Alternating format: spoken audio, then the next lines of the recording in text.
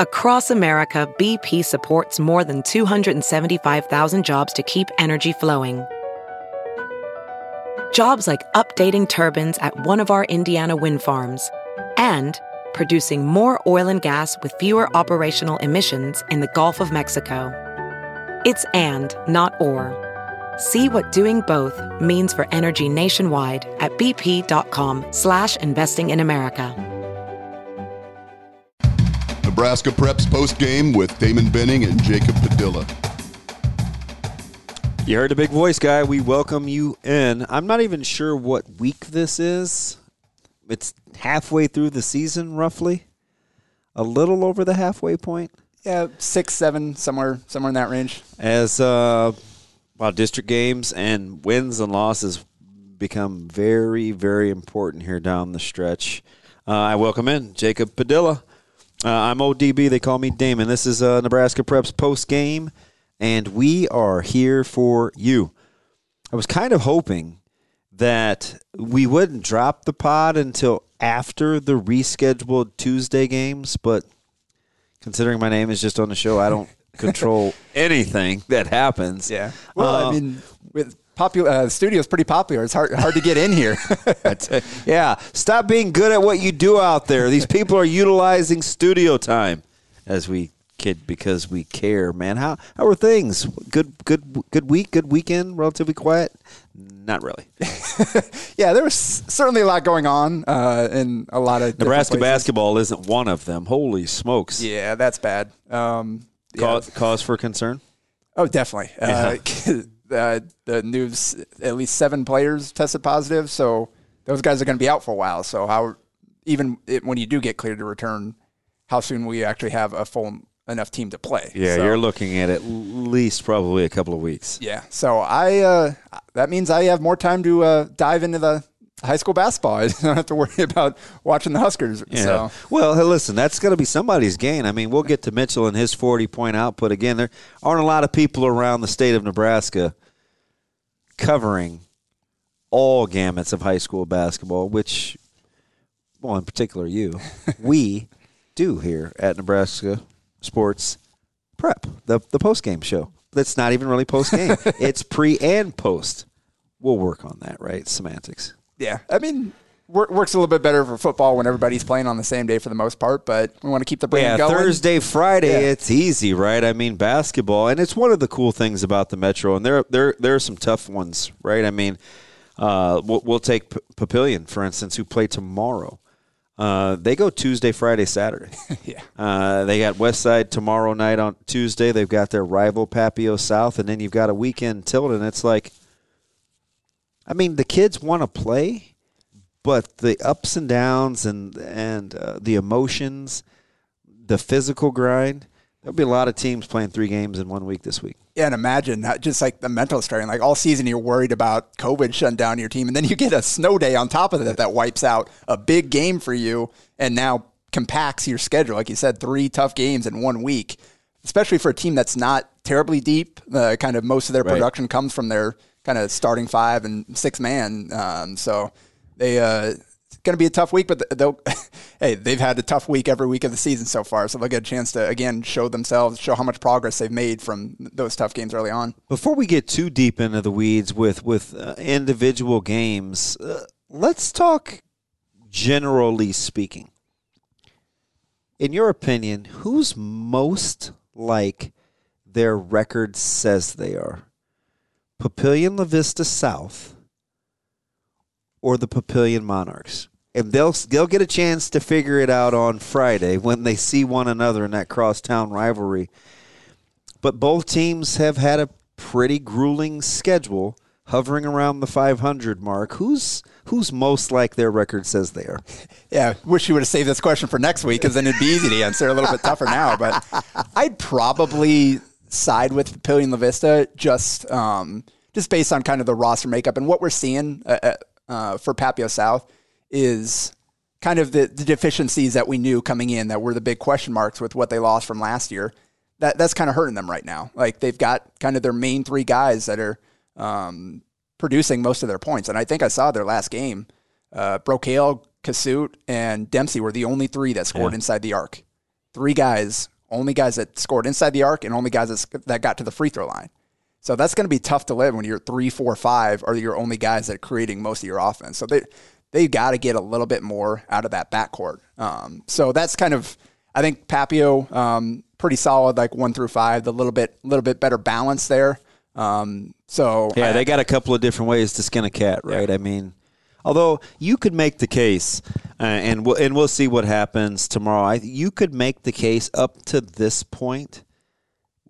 Aiden Graham belongs somewhere in the discussion of the Metro's most improved. Yeah, and Aiden's a guy that I coached against him back in middle school when I first started OSA. Seeing him kind of rise up through the ranks and get better and better and just shoot up the last year and a half or so height-wise. Used to be 6'2", maybe. Yeah, and long, and so extra wiry. Yeah, so he's been a huge part of kind of what they've done last year. Obviously, they had big Preston Kellogg inside, and they're a little bit more kind of front court focused. The guards, you had Owen McLaughlin kind of as your typical point guard who not going to score a lot, but going to kind of run the show. Now you insert Graham there into that starting lineup, and he's one of your leading scorers, one of your better shooters, defensively making some plays as well. It kind of changes the dynamic of who they are as a team compared to where they were last year. Yeah, heck of a story to tell, too. Not necessarily on the same level as turning into a 5-star like Hunter Salas, but Aiden was a guy just a year ago at this time was double-dipping, playing JV. And you're kind of wondering, oh, my goodness, JV as a junior, it's like, oh, it's blasphemy. No, Aiden got his butt in the gym, stayed with it, gets an opportunity, and now we're having this conversation. I always tell kids, you never have your mind made up. Whether you're going to be a Hunter Salas and maybe not even start on your 8th grade or your 9th grade team for that matter. He played with a lot of good players, but or a guy like Aiden Graham where it's like your high school career is not over if your evolution isn't what you had always dreamt it out to be. It's really what you do with it when you're handling the moment, right? And he's really turned the corner. Now all of a sudden he's a focal point of the discussion and really integral to what the Monarchs do. Yeah, and it's all about taking advantage of your opportunities as they're presented to you kind of throughout that whole process. And sometimes you'll get more opportunities depending on where you are. Sometimes you won't. I think a big part of that is heading in knowing, okay, here's what this situation looks like. There's some places you can go and you're going to play early because the school doesn't have other options. Yeah. Others, you're going to have to work your way up the ranks. And I think that's an important decision for if that's a big part of your school choice. You got to know that going in. Yeah, so you can't get there. And that's kind of the thing where you come in expecting to play right away. Say like you go to prep expecting to play right away. That's just probably not who they happen. Yeah, not who they have been, right? So history says, it's an older, mature bunch, and that's what they do. Now, having said that, so how important are they as we're trying to parse through? Basically we're talking about 7, 8, 9, 10. Yeah. 10 seems to be a revolving door, right? Grand Island was in, now they're out. Miller West back in. We'll see what we think of Gretna. I'm going to get your thoughts on them before we're done here because they're kind of hovering, just hanging around. That 9-10 slot is Gretna. Again, tough schedule. And we'll get to that in a second. But how important are these next 6-7 days, in your opinion, between hashing out district seedings and what happens with, let's go all the way down to 6, 7, 8, 9, 10, and the top 10 rankings? Yeah, and so I think it's pretty clear what the top 5 is right now, I think, at this point. And then I think talent-wise, you're probably looking at Westside and the Papio schools as kind of that 6, 7, 8, kind of in that range. Then after that, it's so 9-10 seems to be like what's happening. Pick a team this out week. of a hat, because you've got so many teams with similar records at similar kind of talent levels where, you can see how they could be good, but then you could also see where they're going to struggle, and it ends up playing out that way. So they'll have a good week, and then they'll come kind of crashing back to earth the next week. So that's kind of what it is in that entire middle of Class A, I think, right now. We kind of have the tiers that have really established themselves at this point. And the West Side and the Papio schools, they've got a chance to kind of really establish themselves as that next tier because they got to start getting those wins now. Obviously, West Side's a little better off than those other two, but they haven't played quite the same schedule. So. Right. We're still looking for I hear it on the streets, obviously, being emotionally invested in West Side, right? Like, who's your good win? Who's your good win? Well, they'll have a chance this week as they'll get Papillion, and then Prep on Friday. Was game one a fluke at the Metro Holiday tournaments? Was that start? Was that down to the wire kind of basketball game a fluke, or is that going to be who Westside is? How healthy is Tate Oddbody? For Papillion, you've got Westside Tuesday, and then Papillion La Vista South on Friday. Where are you in terms of that 6-4 record? And there's Papillion South in that discussion as well, right? That kind of trying to slot and jostle for who's what. So is after this week, up to this point, and I'll let you get into Pius and Bellevue West because we were there together. It's funny, a guy that loves stats, I didn't even ask some other people in the building that do this for a job as well. I went right to the man because you're one of the few. I see this more in baseball because I love high school baseball. I obviously do College World Series. You keep a scorer's book. You flip like crazy. You don't get distracted texting. You're not. You'll use social media when you can during a game, but the stats and accuracy are important. Before I tweeted out what I thought I saw, I conferred with the expert. Wait a minute, where do you have such and such, right? Yeah. In this particular case, it was Chucky Hepburn. But that Bellevue West Pius game was something else. Yeah. And so Pius, I think, in a lot of areas, they played well enough to be in that game. Agreed. They just won the turnovers in the third quarter when Bellevue West really kind of picked up the pressure. But even then, they kind of battled back, and it was only a 6-point game heading into the fourth. The problem was the three-point shooting. They played well enough. They didn't shoot well enough to win the game. And Pius was 4-21 from 3. And your best three-point shooter, Charlie Hoiberg, 1 of 8. Yeah, shot selection. Yeah. I think you and I talked about this after the game. There was a stretch there. I don't know if it was panic or feeling like you had to match the hot shooting, right? Because obviously Chucky had his stretch in the second quarter where he was perfect from the field. And then Dotzler, Josiah, as that game wore on, really started to get comfortable playing off the ball. Yeah. Getting into the soft spots of that defense and being on the receiving end of Chucky's brilliance, putting that ball on a string. He goes perfect from behind the arc in the fourth quarter, and it's like perfect from everywhere. Didn't miss a 2, a 3, or a free throw. And you're like, what is going on here? You know what it was? It was good shooting from Bellevue West, and we agreed. If Bellevue West shoots the ball like that, it goes without saying they won't be beat. Most teams won't lose on nights like that, but when you're that good with getting into the teeth of the defense, and you're that dynamic with other guys like Fiddler and Dotzler, you shoot it like that, it may be all she wrote. And especially when you're playing without 2 of your top 6 players. Greg Brown out, Evan Inselman, their 6th man, not able to play either. So you had guys like Preston Ames step up. You had Jackson Stuvey kind of get off the schneid, rim, right? Like knock down a couple. And listen, I'm a little biased when it comes to Jackson Stuvey, just because I know the work he puts in, right? I see him work out. I see him train. I see him kind of stay with it.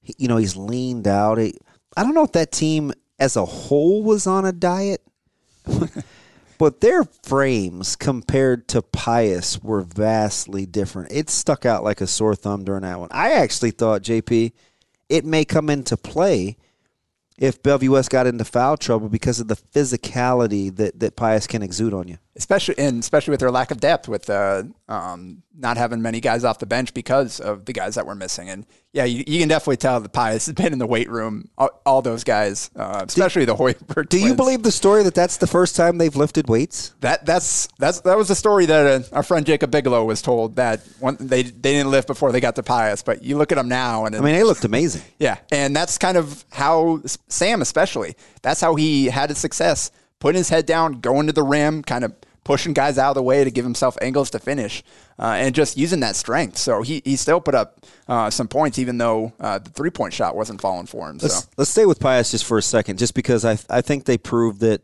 at more than a few occasions during that game, they proved that they belong, right? They weathered the second quarter onslaught, the individual. I think it was a 9-0 run that Chucky Hepburn himself went on as he went 6 of 6 from the field and his 13 points in the second quarter. Finished with 24 points and 13 assists, just another masterful performance.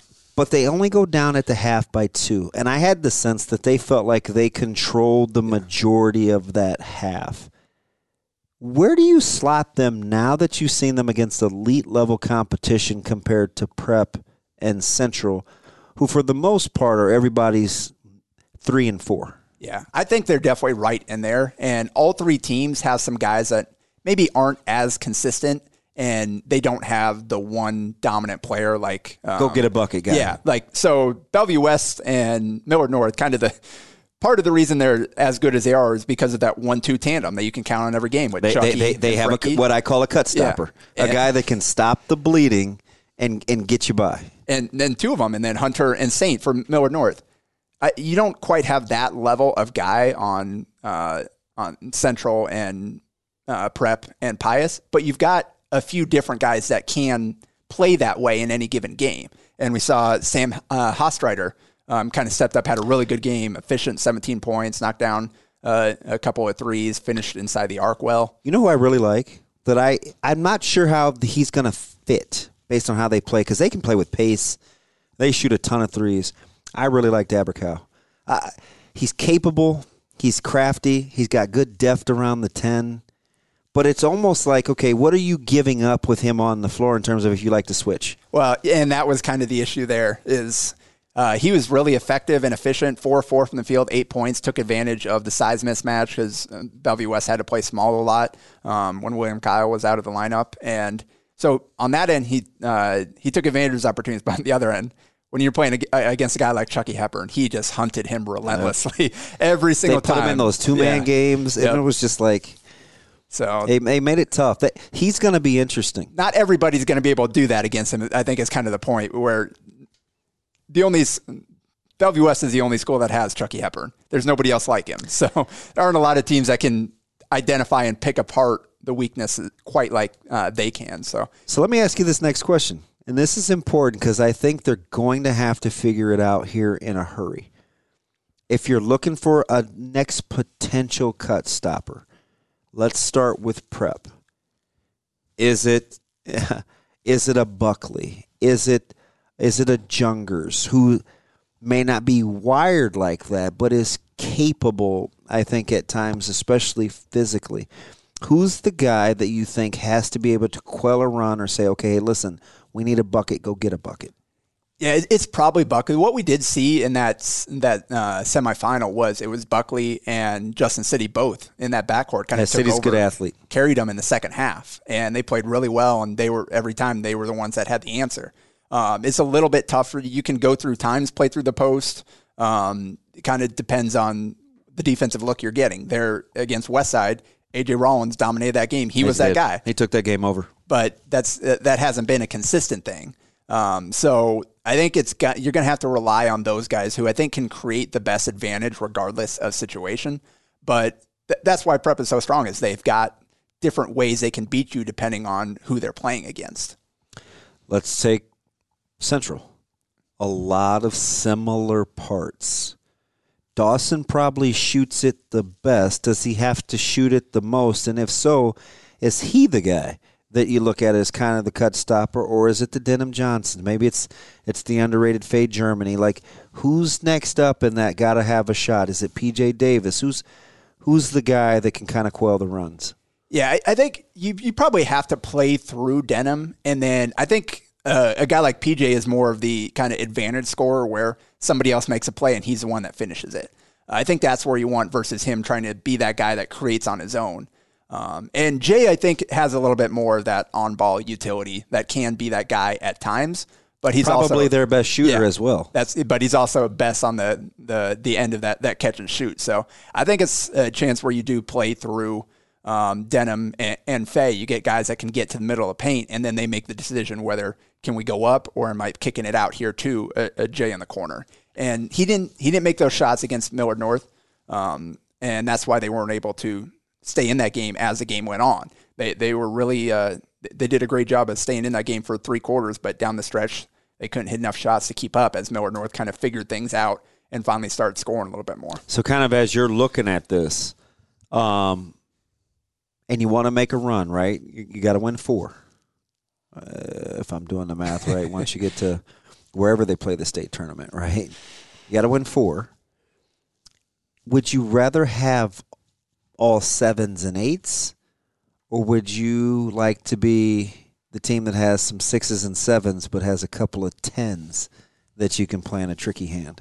Yeah, I think in that situation, the kind of top-end talent matters the most if the supporting cast fits and is solid and reliable enough to allow those guys to be as good as they are. If you're kind of a 1 or 2 man team where the other guys, you don't have to worry about them as much. You can send double teams and triple teams as those guys. It's tougher. But if you've got guys that can knock down shots, that can space the floor, then there's really no way that you can guard those kind of top-tier guys one-on-one. So you're going to be at a disadvantage no matter what. So I think that's kind of what you're looking for. And that's what we see with Millard North and Bellevue West, why they're the clear top team, is they've got those pure alphas, and then everybody around them plays their role really well. Who, in your opinion, who's next closest to knocking on that talent door in terms of being able to come at you in different waves? Maybe not and at an elite level like a Hepburn or a Salas or even a St. Thomas or a Frankie Fiddler for that matter. But who's got the next? Keep an eye on. Okay, they got a good collection of talent that could come at you in waves as well. That's a good one, and it might be Westside. With they come to mind because of their youth. That's exactly what I was going to say. Because next, Chucky and Hunter, those guys are moving on. Everybody at Westside's coming back. Yeah. And you've got the freshmen, your son and CJ Mitchell, that are kind of getting their feet wet this year. You expect those guys to make a big jump next year, knowing kind of, all right, this is what the deal is in varsity basketball. So you've got those, and then even the role players, they're all juniors. So that's, I think, the team that I expected a little bit more of them coming in here, and I think maybe I was just kind of jumping the gun a little bit because I saw all these guys that I thought are going to end up being really good players. Yeah. Maybe a couple of those guys aren't quite ready to play that role right away, losing the guys they did from last year's team. Yeah, they lost their big shot takers. Yeah. And so that puts guys in completely different roles, and they're still kind of learning that. But I think this experience here, that'll set them up really well for down the stretch this year and then heading into next year too. Yeah, they showed me a little bit against Omaha South, and people may think, Omaha South, what's the big deal? Number one, South plays hard. South was coming off the win against Omaha North. That was impressive. It was an impressive win. I gave all the kudos in the world to Omaha North for the run that they were on and playing well, and South answered the dinner bell and matched their energy. But Westside played that game without Tate Oddbody. They had made a change in terms of juggling their lineup with Don Rezak, swapping out Caleb. I wondered how they were going to stay on the gas because they're playing much better as a team. That's why the game tomorrow night for me, playing against an older, experienced, mature, grind you out kind of bunch like the Monarchs, should tell you a lot about where they are in terms of their evolution, because whether it's Kyle or Chase or Luke or Aiden or Joey Hylock, any of these guys, they guard, they touch you, they make life miserable on you, and they're a physical bunch. That game tomorrow is going to tell me a lot. And that is, I guess, kind of the upside of these games getting pushed back is this becomes a really educational week because of all the different matches and all the games that we've already talked about where you've got teams in similar tiers that are trying to kind of fight for. How about Central Miller North? Yeah. I mean, if Central wants to be the team that we think they're capable of being, where was the growth from the Metro Holiday tournaments to tomorrow? Right? I mean, because, listen, Denham's a senior. Jaron Marshall. Faye Germany. PJ Davis, just a junior. Jay Dawson.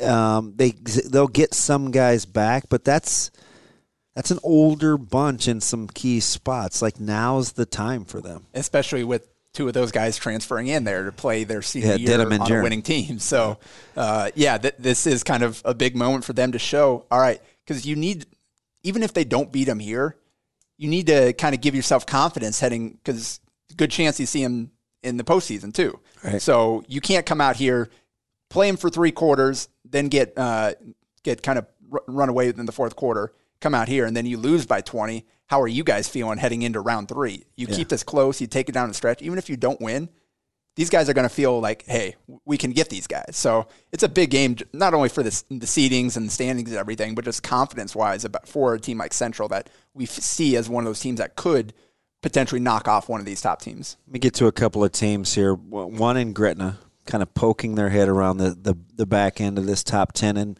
Millard West, who for some is kind of they're back in most people's top 10. Not real flashy. We've touched on them before, how they make you play basketball. We saw what they did to Grand Island in a game in which somehow Grand Island scored only 26 points. Seems like Isaac Trout's been averaging almost that by himself all season. You almost had to click refresh and take a double take, and I can't wait to watch how that actually came to fruition. But how about for that next group on that back end? How important for you are these next 3 or 4 games? Yeah, and it's big. Like I said, there are so many teams that have those kind of similar, those hovering around 500, a couple games over, these teams that have played lighter schedules, that are maybe playing some tougher teams in the back half of the season. This is now where we start to see that separation of kind of that third tier, that fourth tier, who belongs in that chance where you're going to be a 1 or 2 seed in districts. You want to be one of kind of those top teams, give yourself a chance to do well heading into the postseason. So this is kind of where we start to see a little bit of that separation because like we talked about, once you get past 6, 7, 8, I mean, you could pick any of like 10 different teams that could potentially fill out that top 10. So this week, a team like Gretna you talked about, they're so young. And if they get a couple big wins under their belt, I think that'll do a lot for them. We talked about the confidence for Central going against Millard North. Confidence for these guys, especially because it's 4 in a row, right? Something like that, yeah. Because they got Bell East, North Star. 7-4 now? Yeah, they got Bell East, Lincoln East, North Star, and they just beat Southwest. Yeah, and they almost they had Pius on the ropes. Yeah. Sam Hoiberg made a big shot down the stretch. Yeah, that ended up being, that was a 4-point game. Yeah. That was a 40 to 36 point game, or a 40 to 36 score game, and you're thinking, they're so well coached. 36-35 going into there, and then that 3 to second chance 3, they missed a couple opportunities, got it back, and he hit the big shot and then got a stop. But so that's it kind of shows you what they're capable of, especially in their home playing the way they do. So there are a few. Landon Pekorski. I only saw Gretna play once in person this season. I looked a little bit on streams at times, but Landon Pekorski is one of kind of 3 guys averaging double figures on kind of area teams, and he's a really impressive player. You can see he's got a feel for how to create shots for himself and for others. He can shoot the ball, kind of good athlete. Ricky Lofton for Omaha South is another one. And you're talking now, you're into the freshman category now, right? Yep. Pekorski's one, Ricky Lofton another, and I told him this yesterday, his little brother, or on Sunday, his little brother plays for my youngest son's team, and I stopped him. He's sitting there kind of just minding his own business. I said, hey, there's 2 things that I love about your game. Number 1, he's limited his turnovers. He's taken better care of the basketball, and he's matured a little bit since his middle school days. Number 2, based on his body language, I never know what the score of the game is. He has come a long way in terms of head down, grinding. He impressed me. Wasn't afraid to take or make tough shots. He's come a long way in the growth of his game. Yeah, I saw him play a little bit during the summer this past year. Kind of caught my eye there. That North game is the first time I saw him play in person at the high school level, and he was really impressive. Shot the ball really well. Does not lack confidence. No, he's shooting around. Neither he nor Pekorski. Yeah, exactly. Both those guys will be fine. Pekorski's another guy. You start getting into these freshmen, they're in my wheelhouse because I've seen them play since, they've been 9, 10, 11 years old, right? We've been on the same grade. Yeah, so Lofton, about 40% from 3, double-digit score. Marcus Glock at Wahoo on a quality program. Another good player. Playing right away as a freshman, averaging about 12 a game. Just smooth lefty, can shoot the ball, really finish at the line. For you kids listening at home, the one thing that makes Marcus who he is, well, it's 2 things. Number 1, he's ultra competitive. 2, he can use both hands. He can finish around the rim with both hands. You see a lot of the lefty smooth to his game, but we saw them in the summer for the last 3 years when he was playing with OSA, and I'm just thinking, you want to push him a certain direction, he'll go that way too. So another guy, you look at his game and you think, not real flashy, but man, is he efficient. And he competes. You talk about coming from good stock. A lot of that is his mom and dad. Jason doesn't mess around. He's a competitive son of a gun. Yep. And at Gretna, we talked about, Pekorski obviously is kind of the main guy, but they're playing so many freshmen. They got a lot of guys that are bouncing between JV and varsity. But Alex Wilcoxon is one of the best shooters. I think he's just over 50% good shooter from three this season. And you better touch him and make him put it on the ground, put it on the floor. And Will Cooper's another one at Millward South who does not lack for confidence. He'll let it go anywhere, and it's got a good chance of going in. Yeah. So he will. You let him get comfy in that corner without having to put it on the deck, and he'll dead eye you. He will bury you. Yep. So those are few of the kind of more productive freshmen in the area, and then you've got guys like your son Caleb, CJ Mitchell at Millward North or at Westside as well. Jaden Jackson. Sweet stroke. Yep, at Bellevue West coming off that bench, just hit 4 or 5 from 3, I think, in their last game. Daleron Thomas starting at North. Really good player. Guys like Neil Mosser and Eli Gaith at Millward North that are a lot of these guys that are getting their feet wet at the varsity level this season that you're going to hear a lot from over the next 3 years. And it's good seeing so many of these guys get a chance to, even if they're not necessarily putting up 10, 15 points a game, they're getting a chance to play, and especially play for some good teams and learn how to play winning basketball. Yeah, and all bias aside, I'll say the one thing I think that is different with Caleb is, with all the aforementioned, is what they ask him to do on the defensive end. Yeah. I'm the other way. He's got to become a two-way player offensively. Yeah. He's the defensive side of the ball in terms of taking good care of it and being a good rebounder. That part is kind of a proud papa. Yeah, well, he guards. His offensive game is certainly strong on Twitter. Yeah.